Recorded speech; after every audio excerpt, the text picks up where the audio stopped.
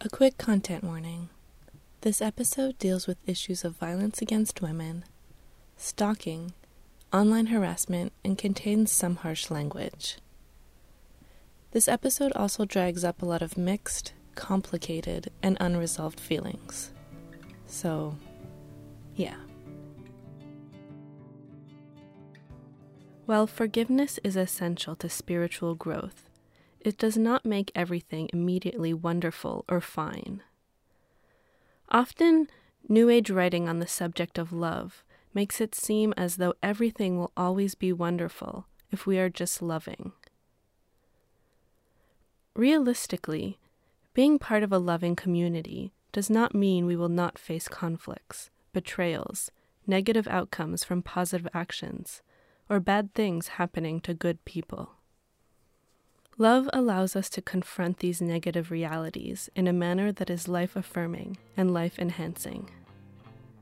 Bell Hooks, All About Love, New Visions.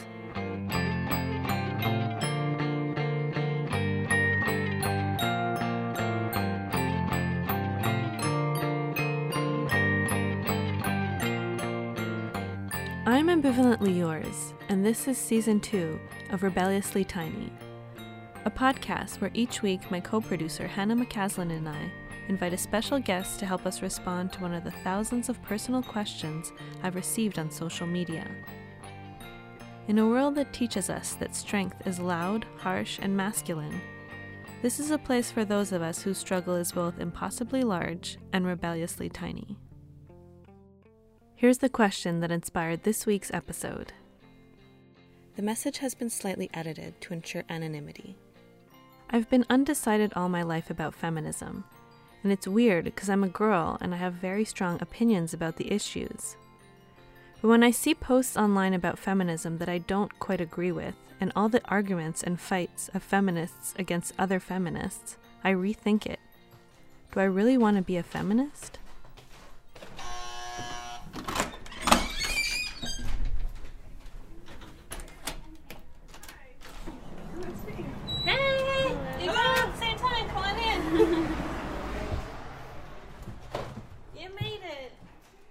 So my name is Julie S. Lalonde, and I'm an Ottawa-based women's rights advocate and public educator.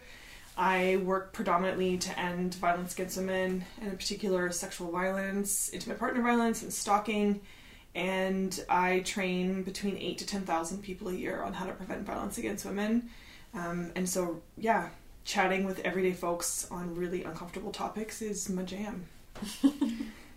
Well, thanks for making room in your busy schedule to come chat with us in our glamorous bedroom studio here.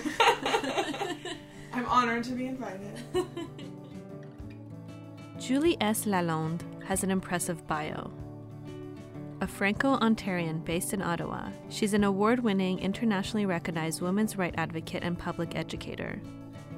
If you follow Julie on social media, you will also see that she always seems to be in transit, in a hotel, or at the airport, getting ready to fly to some town or another, educating people, young and old, about consent and feminism, while strutting the most amazing assortment of high-heel shoes.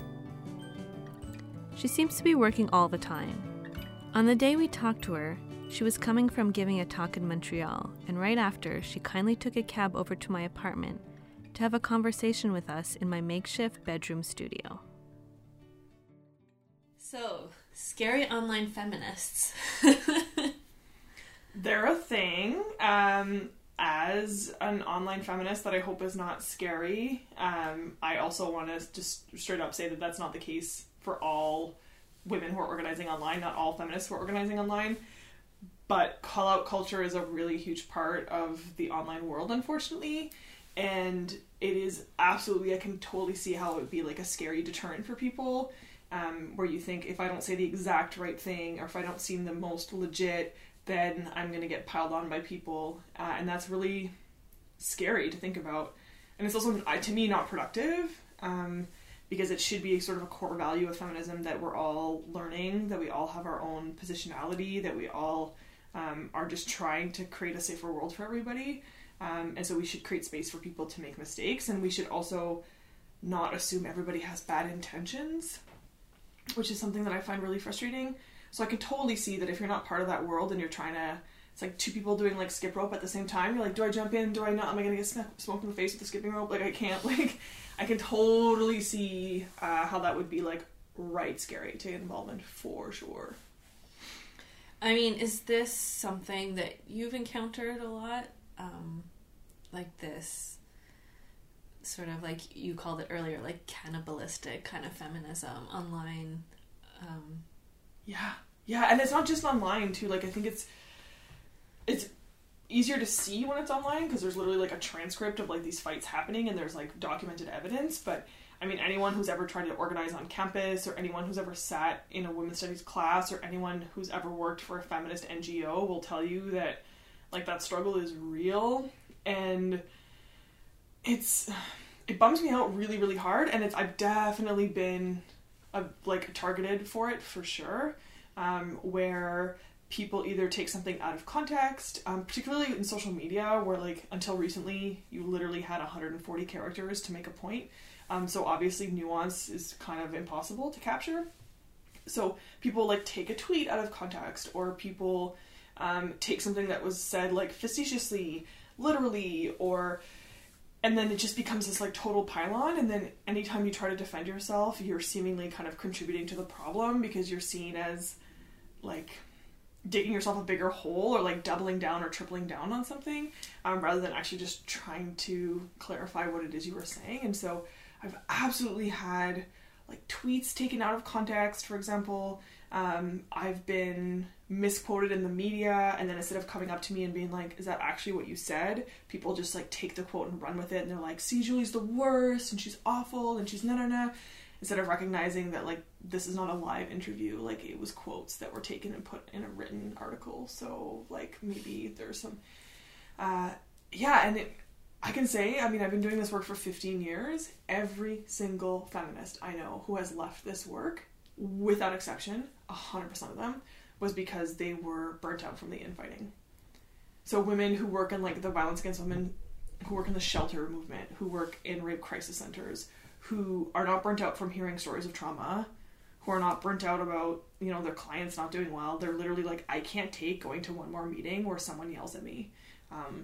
And to me, like, yeah, it bums me out, and it also bums me out that we treat it as inevitable.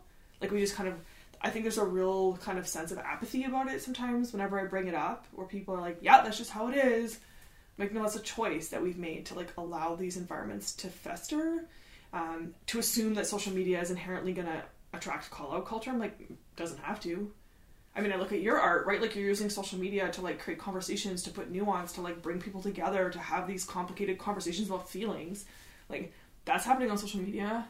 So, like, if we can have that, why can't we just, like, give people the benefit of the doubt sometimes? And to me, it feels like there are people who just sit around waiting for you to make a mistake so they can pounce on you and be like, see, you think they're great, but they're the worst.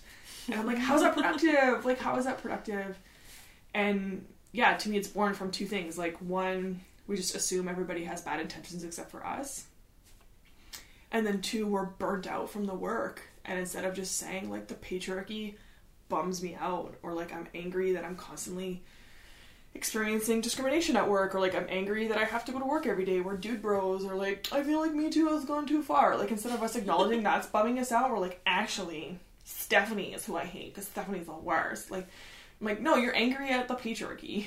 And, like, we don't want to acknowledge that the work is burning us out because we feel like that makes us bad activists, or, like, that we're letting the patriarchy win if we acknowledge that we're burnt out. But instead of acknowledging that, we lash out at the people around us, and that creates, like, a serious toxicity. And I think of it as, like, peeing in the pool. Like, people who just, like, show up and pee in the pool and ruin it for everybody else. And so, in this case, yeah, if you're an outsider and you're like, I don't want to be a part of that. Like, everyone looks so angry and mean, and they're not welcoming, and, like, if I don't have all the right answers, I'm not allowed to be a part of it, and that bums me out, because we're going to burn through people, and, like, who's going to replace us? Like, I want someone to replace me, and I'm not going to facilitate that if I'm, like, snapping at everybody all the time because they're not as good as I am, or whatever. Yeah, I mean, I definitely get that sometimes. Like, once I received a message from someone on Instagram being like, does your feminism include trans women? And I was like, yes. She's like, good, because I haven't really been paying attention to your page, but I just wanted to make sure. So when you say, like, taking things out of context, it's like, if that's really what you want to do, if your mission is to be, like, a call-out feminist online, at least, like, do the work. Like, research the person that you want to call out. Make sure you have the right information, and then go for it if that's what makes you feel good. But don't do lazy call-out culture. Oh my gosh, that's so awful. And but I can totally, like, nothing about that surprises me. I have never in my entire life seen quote-unquote call-out culture be productive in the advancement of feminism. And I don't think it's not productive. It's not even a neutral. It's actually destructive, in my opinion, because every time these things happen, not only do I get, like, demoralized and feel like I don't want to do this work anymore, so you're, like, losing out on the labor that I'm providing, but, like, haters love it. Like, haters love it. So recently, when all of these, like, older white feminists came out and said that Me Too went too far, I had to do countless media interviews with journalists who were, like, gleefully, like, stoking the fires of this conflict, who were like, Margaret Atwood, you said Margaret Atwood isn't a feminist. I'm like, I never actually said that. I said that, like, her politics are shit. And then she wrote an op-ed being like, am I a bad feminist? And now you are delighting in, like, this generational divide of, like, this young woman fighting it out with Margaret Atwood. So, like, that's not someone who's invested in the advancement of feminism. That's not someone who's invested in creating space for survivors. That's, like, people who just love to watch women fight with each other. Things like, you know, cat fights and, like, women can't get along. Like, they're perpetuating all of that crap. And so, one, I don't want to feed into that, but also, like, I don't need the patriarchy if I'm being crapped on by the woman sitting beside me. Like, truthfully, I don't need abusers to discourage me from doing this work. I don't need hate mail in my inbox if every meeting I go to, some woman is, like, trying to take me down the whole time, and we're on the quote-unquote same team, right? So it's not just annoying, and it's not a neutral phenomenon. Like, I think it's actively destructive to the progress of the work that we do to allow this to go on, and then to act like it's just part and parcel of doing the work, because it's not. It's a choice that we make. Yeah, and I think that, like, the truth is that so much of it is just rooted in internalized misogyny. I mean, because, yeah, we are harder on each other. And, like, and I get it. Like, I know that feeling of when you look up to someone or you follow someone and then they say something that you don't agree with. It could be disheartening. But I think that at the same time, we have to keep finding ways of, like, talking about these things in more nuanced ways, like maybe off of social media, maybe talking about, like, talking to each other in person or over the phone, like having, like, longer conversations, because, like, subtweets don't really solve any of these fights. And I think it's also important to understand the difference between, like, calling out and calling in. You know, you can easily just call someone out on Twitter by, like, screen capturing their tweet and not even really engaging with them. But instead of doing that, you could also, like, contact that person with a direct message and like say, like, hey, actually what you're saying maybe made me think of this or that, or have you considered this? And then having, like, a conversation, so that way you're not approaching someone where they're immediately, like, defensive because they're being attacked. And I feel like there's a lot more that can come out of that. And it's really hard to express these really complex ideas through all these different medium that we communicate now. You know, you can read, like, a million feminist theory books or queer theory or whatever, and still, like, these issues are really complicated and they're hard to understand. So to expect people to all be experts on it, and to even, like, people that write all these books that we read, even they, like, their opinions change over time. And so we're holding each other to these, like, impossible standards, which, like you said, I find also really disheartening. Totally. And for me, like, how we combat this problem is, like, just shattering the idea of perfection. Like, I am not personally a perfectionist in anything that I do. Like, at all. Like, I see people who are perfectionists, and I honestly feel for them, because it feels like so stressful to be perfect. Like, I'm not, like, my stuff is sloppy, my work that I do, but part of it is like, because I believe in collaboration, and like, for me, oftentimes we become like immobilized by perfection. So as organizers, for example, people won't organize an event, or they won't put out a product unless it's perfect, but then we're like immobilized by this perfection. But if you actually believed in collaboration, if you actually believed that like that artist is on a competition with me, we can both succeed, then like I will put it out there and then hope that you pick it up and you'll tweak it a bit more, and then someone else will pick it up and they'll tweak it a bit more, and then like eventually we'll end up with something that's like really great and inclusive, or whatever our goal is. Julie and I had been following each other on social media for a while, when one day in late summer or early fall of 2017, she sent me a Twitter DM asking me if I knew someone who could help her with an animation project. A few months later, we launched Outside of the Shadows, a 5-minute video available in English and in French, written and narrated by Julie and animated by me. In the video, Julie shares her heartbreaking personal story of being stalked for over 10 years by her former partner, and shares useful strategies for those who might find themselves in similar situations. For me, like, and part of the perfectionism and why it's a problem is actually something that I learned from Jessica Valenti in her book Sex Object, which was a really important book for me because I read it at like a really important time. But one of the things in it that, like, honestly I had to like put the book down and just be like, holy, like, it just like blew my whole world apart, was when she's talking about her experience of backlash, which is like my life is like, I get death threats all the time, I get hate mail all the time. And she was like, you know, for a long time I wouldn't acknowledge that these things impacted me because I felt like I was letting them win. And I was like, that was my jam for years and years and years, was like, if I acknowledge that it's upsetting, that I've let them win because they're trying to upset me, and I'm not going to give them what they want. I'm not going to give them the satisfaction. But then she said, which is like to me so important, she was like, and if that's the case, then like I don't need them to dehumanize me, because I've just dehumanized myself by denying the fact that I have emotions and that I'm a human being who's hurt by things that people say that are intended to hurt me. And I think about that a lot, and not just in the context of like backlash and trolls and like all of that stuff, but even my own supposed colleagues, like my own allies who, you know, think that I have to do everything, and if I'm not doing everything and I'm not doing it perfect the whole time, that I'm like a shitty feminist who doesn't deserve to be doing this work. And that, yeah, like if I maybe quote unquote disappoint someone because my view on something is not what they expected, then I'm like a letdown and like, oh, we can't work with her ever again because like her view on this is no. It's just like, well, like I'm a human being, like, so we don't always have to agree on everything, but like, do we have core things that we agree on? And that to me is important for us to really challenge, is like that idea of perfection and feminism as like dogmatic. Like, I'm not religious because I don't believe in dogma, right? So it's like, I feel like a hypocrite if I'm like, I don't believe in being dogmatic about anything, but like, if you don't follow my exact version of feminism the way exactly that I painted it, then like, you're not welcome at this club. It's like, well, that's not productive. And like, how am I to go into workplaces saying like, diversity is important, not just for like PR purposes, but for perspectives. Like, you need different perspectives to help your organization thrive. I think our movement needs different perspectives to help us thrive.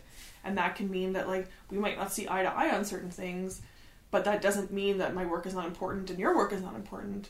And I think for me, that last piece too is around like competition and like what I call crab bucket feminism, which is like, I see you succeed, and instead of being happy for you and like proud to know you, I feel like I have to take you down so that I can take your place, instead of feeling like actually we can all succeed. And the example that I use all the time in my work when I'm working with young girls in particular around like the competitiveness that we're encouraged and socialized to participate in is like Beyonce and Nicki Minaj's Feeling Myself. I don't know if you know that song. Yes. And the video. And like, for me, it's like such a perfect metaphor for like, Beyonce and Nicki should not be friends. Mm-hmm. Like, in our culture, they are two women at the top of the same game. Like, they should not be friends. They should be like constantly writing diss tracks and like constantly shitting on each other. But in fact, they're like not only out and proud about their friendship, they like literally wrote a song and made an entire video of them like in a bouncy castle eating burgers, just being like, we're friends and it's amazing. And so to me, I like think about that all the time of like, first of all, what would Beyonce do is always just like good advice to like follow. But also like the idea that, yeah, like if Beyonce and Nicki can recognize that like we can both support each other and both encourage each other in our careers and like push each other to be better and not be in competition, then like what excuse do we have as like grassroots feminists to be like, no, there can only be one of us who's doing this, and like if it's her, then it means it can't be me, and therefore I have to take her down to take her place. And then like we're not actually getting anywhere. Like, and then it discourages people from taking up leadership positions because it just seems too scary, because you feel like you're alone and it's like a matter of time before someone takes you down. And like, oh, it's so exhausting when I'm just like, there's so much work to do.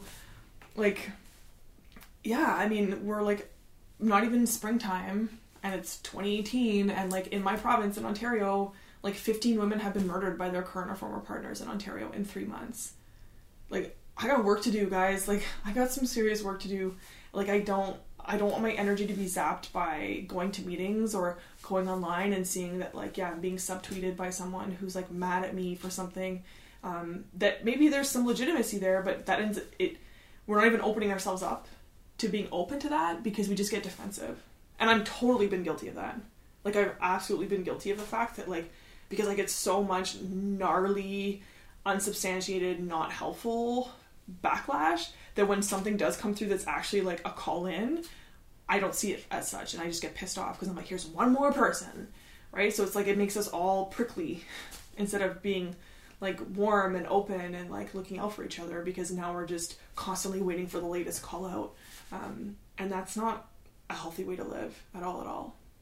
Yeah, because it really, it burns you out. And because like you said, like just the work, like doing feminist work or any activist work in itself is exhausting emotionally, physically. And then, if you feel like you're constantly bombarded, or you're constantly like, people are just waiting for you to mess up, it makes it that much more exhausting. And I mean, I get it, like the competitiveness thing, I get it. Like, as an artist online posting work, like sometimes I'll see other artists who are doing way better than me, or my perception that it seems like they're doing way better than me, and I get those moments where I'm jealous, or I feel like a failure, or both. And then I try, and the way I've found the best way to cope with this is to like redirect that energy and just be like really happy for them and write nice things on their page and just be like really excited for them. Because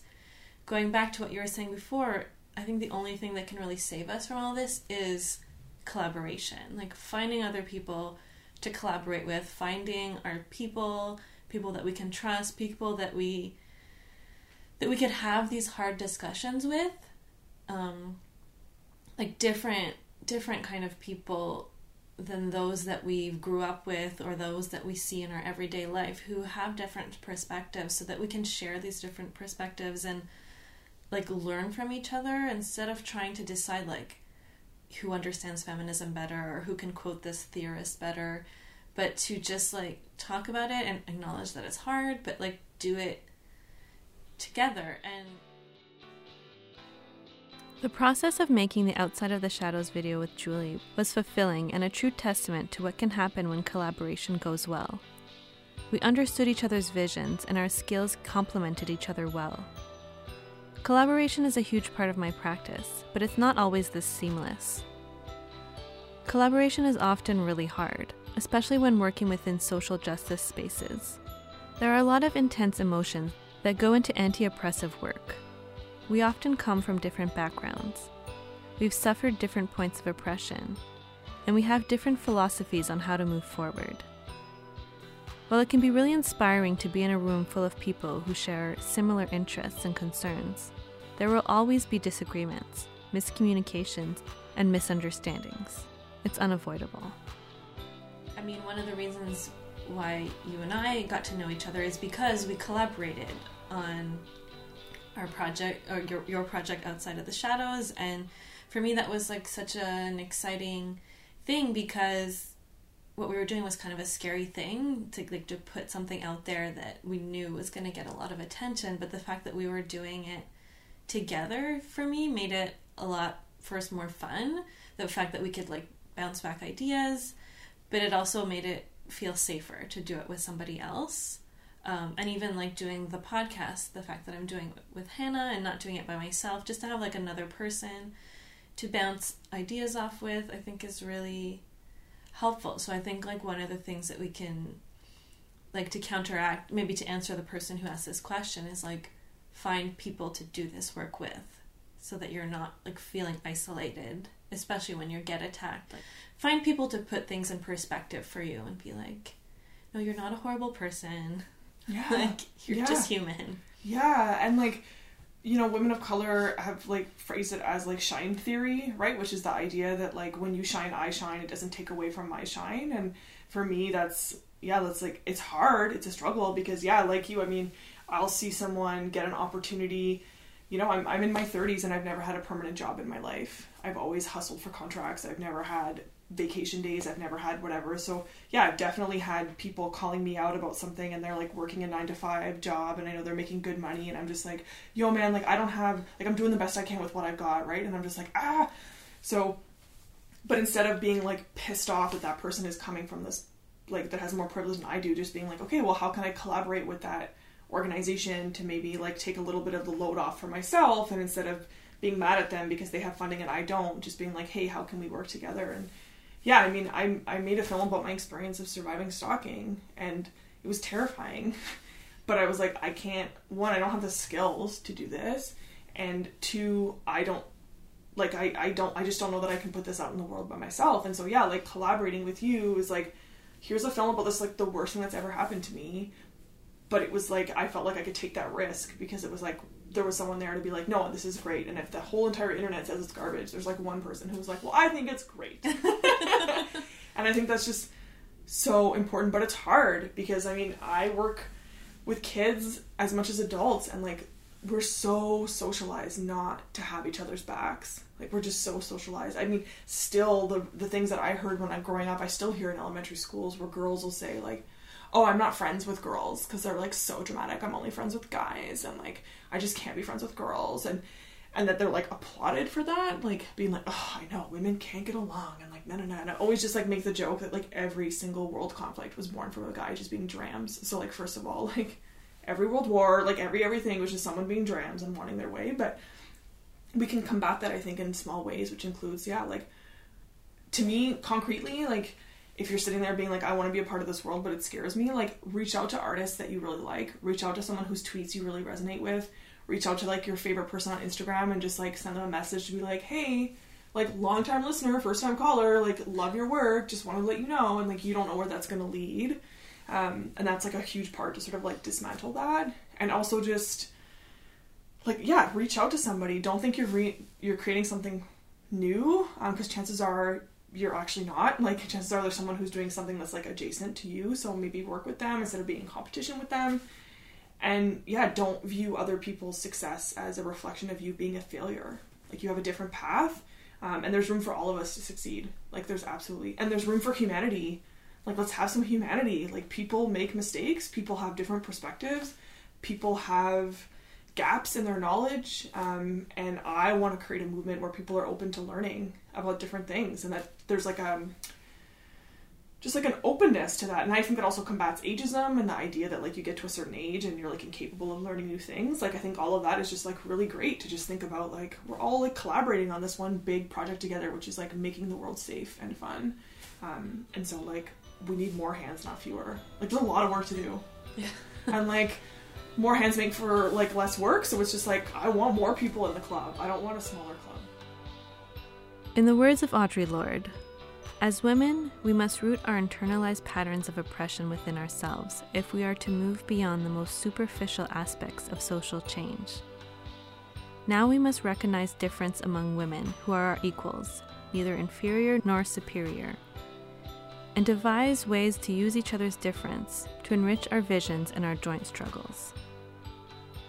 Like, to me, feminism is a team sport, like Definitely. full on. And so yeah, it's less scary than, yeah, like I have like put out into the world the scariest thing I've ever done, because I was like, oh, this incredible artist is here to have my back and like believes in what I'm doing, and so like I have someone to land on, and this whole thing is said and done. And so yeah, if you view feminism as a team sport, if you view art or whatever those things are as like inherently collaborative, like it doesn't even occur to you that you could ever do it alone, then like it's far less scary.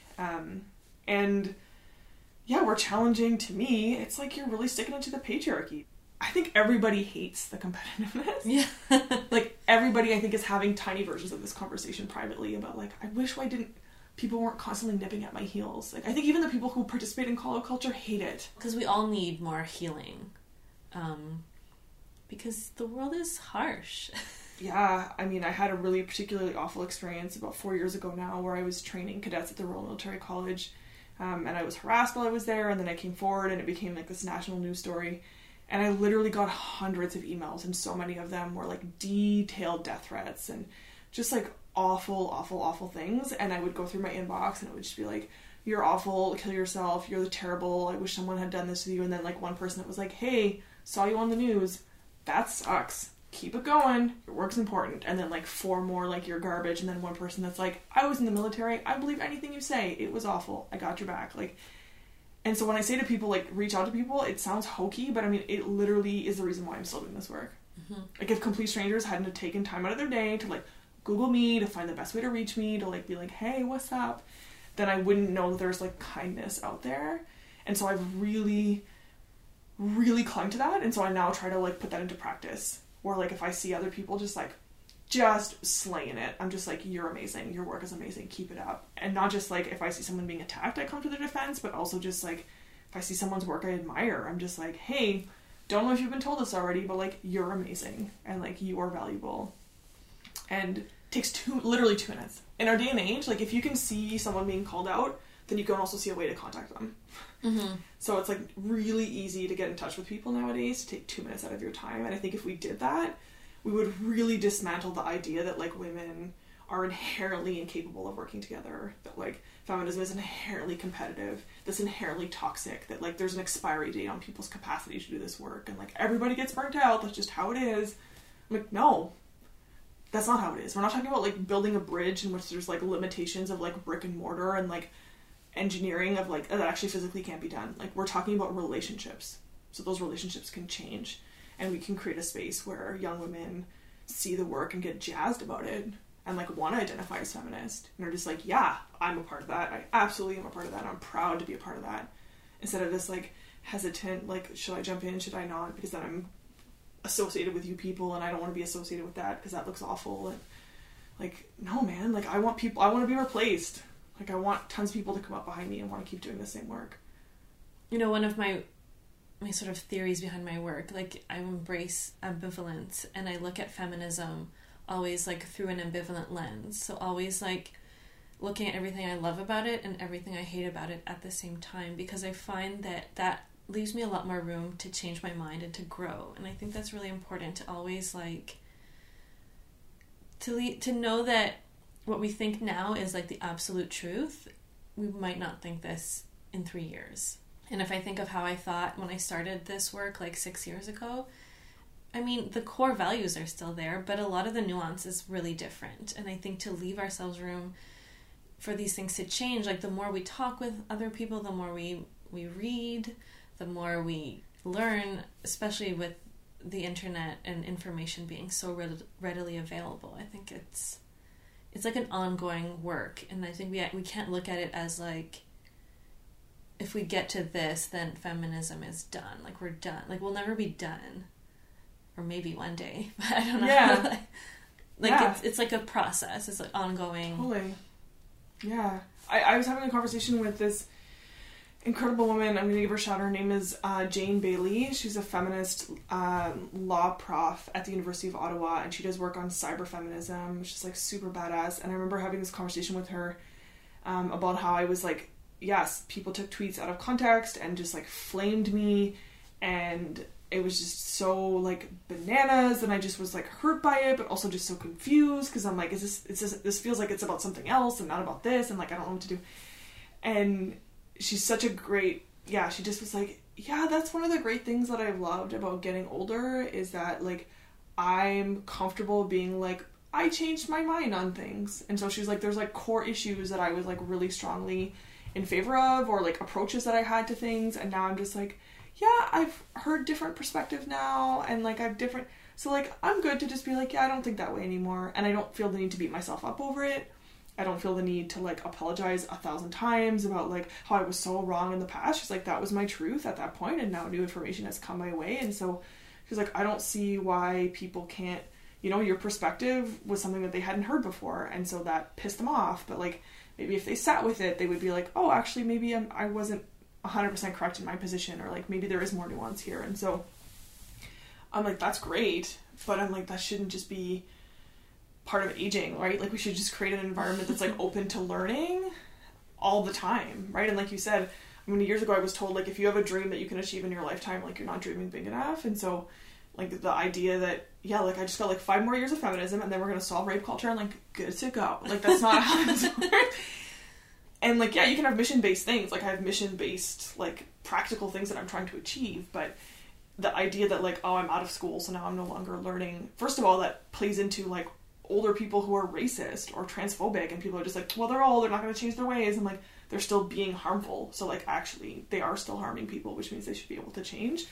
So I think we like challenge that assumption too, but just like, I love learning new things. And like, anytime I've ever felt really stuck where I'm going to conferences and I'm seeing all the same people, or like my social media is all like, I can predict what everyone's going to say or whatever, that's when I know I gotta like shake things up a bit. So like, I'll go to a conference of something I don't really know about, or like I'll ask people like, what recommend a book that like of a genre that I've never read before, that I would never even think to read, and then like just kind of push myself, because it's really easy to be complacent. And then to create that like club of like, everyone in my club thinks this way, and if you don't think that way, then you're not part of the club, instead of being like, oh, that's interesting, let's like consider that, right? And yeah, part of that is like, be open to learning new things and different perspectives and where people are coming from. There's room for all of us. Mm-hmm. That's my short answer to their seeking of advice, is like, there's room for all of us, and that includes if like the only feminism that you see is like toxic, please don't think that's all of it. Like, that's just what you're seeing, that's what's floated to the surface. But there's like, yeah, I mean, I have, because of the work I do, I have the pleasure of meeting all kinds of people from all kinds of walks of life, and like, there's feminist church groups, there's feminist book clubs, there's feminist economists, there's feminism in sport, like there's places all over the place, and the people that are like, that you see, like, they're not a reflection of everything. And social media, I think, is inherently toxic in many ways, because it's encouraging of call out and just like snarky responses all the time. But also go offline too. Like, mm-hmm. Find those spaces in offline spaces too, where, like you said, there's like, you're forced to have that human interaction. And then it's way harder to just like dismiss someone and be like, you're garbage, and like walk away. But there's room for everybody, and like, nobody is benefiting from the toxicity. And so I respect people who don't want to get involved. I do. But then to me, the alternative is like, okay, well, create whatever space you have, make it feminist. If you don't want to join the existing game, you don't want to join the existing club, then like, start your own club, and make the space that you're in feminist. Because like, we need you. Like, we need everybody to be on board. Yeah, or yeah, even if you're just like doing a night with your friends where you just like talk about feminist issues amongst each other and you don't share it publicly, like, that in itself can be a really radical and empowering thing. Or like we were saying, like, write letters of encouragement to the people that you look up to, or who are doing the work that maybe you don't feel you have the energy yet to do, or that you're not ready yet to do. That's still something, you know. Stuffing envelopes, doing dishes, like raising money for shelters, like doing all of those, like helping to plan Take Back the Night marches. Like, that's what feeds you, then cool, go there, do that. Like, even though it seems like all the cool feminists are like doing cool stuff online, like, if that's not your jam, you're still welcome, because there's still 1,000 other jobs that we need people to fill, right? Like, if you look up to someone and they're doing this one thing, you don't have to do the same thing as them to be as valid, or that your work to be as valuable. You can do something completely different. Yeah, and that can just be personality too, right? Like, if like people see the work that I do and they're like, oh, I could never do the work that you do, and I was like, I know that there's like a compliment in that, but it's also like, it's just a different personality. Like, it's my job to speak in public, and maybe you're like, that sounds terrifying. But you're like, I'm a terrible fundraiser. I suck at raising money. I suck at asking people for money. I hate it. Like, I have no finesse. I'm just like, give me money. Like, I can't or I'm like, could you? But like, there are people who are like, that's like their incredible talent, right? Or like, they're really good at like building websites, or they're really good at like those are skills that our movement needs. Like, mm-hmm.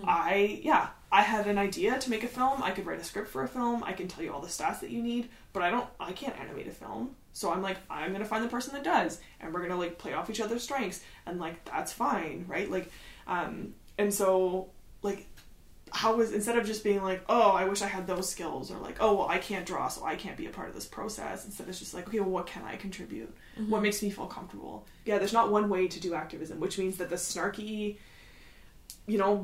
pit bully kind of stuff that you see is maybe some people's jam, but that doesn't mean that it's all or nothing. Mm-hmm. And if you're like, none of that appeals to me, that's okay, because I also know tons of people who are painfully shy, or for whom that doesn't appeal to them because they're all about feelings and like bringing that sincerity to the work that they do. Well, like, I got 10 jobs that you can do too, so like, you are also welcome to join. Mm-hmm.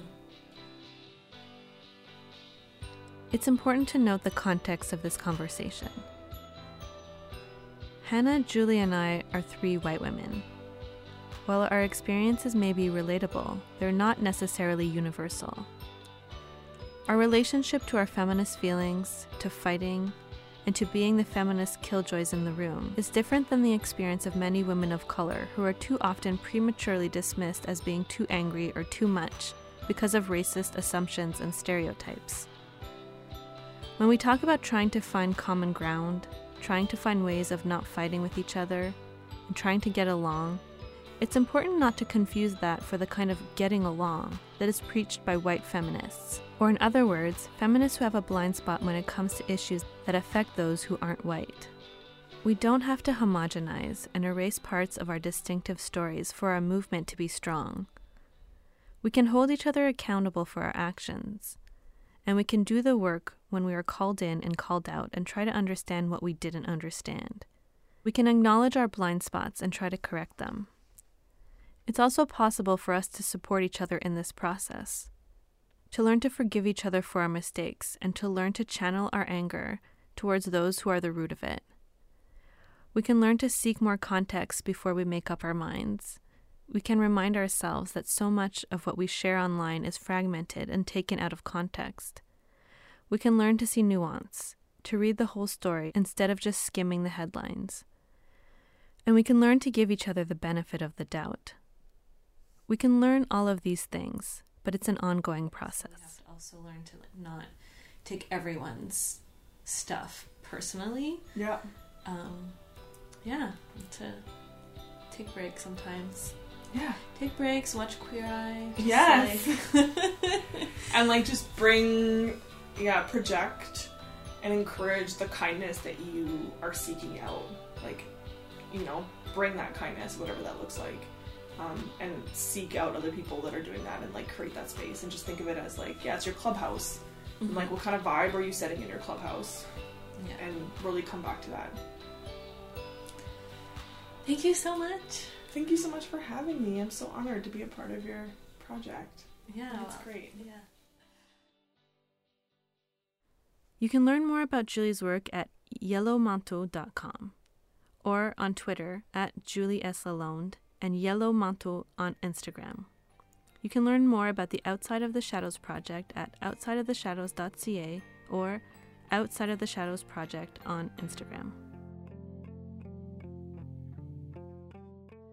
Rebelliously Tiny was written, produced, and edited by me, Ambivalently Yours, and co-produced and co-written by Hannah McCaslin. The music is by Greg Barkley. This episode was recorded in the field and at Obero Artist Run Center in Montreal, with technical support from Stéphane Claude. A special thanks to the entire team at Obero for their kindness and support. To learn more about my work and this podcast, please visit ambivalentlyyours.com or follow us on social media at Rebelliously Tiny on Instagram and Facebook, at Rebellious Tiny on Twitter.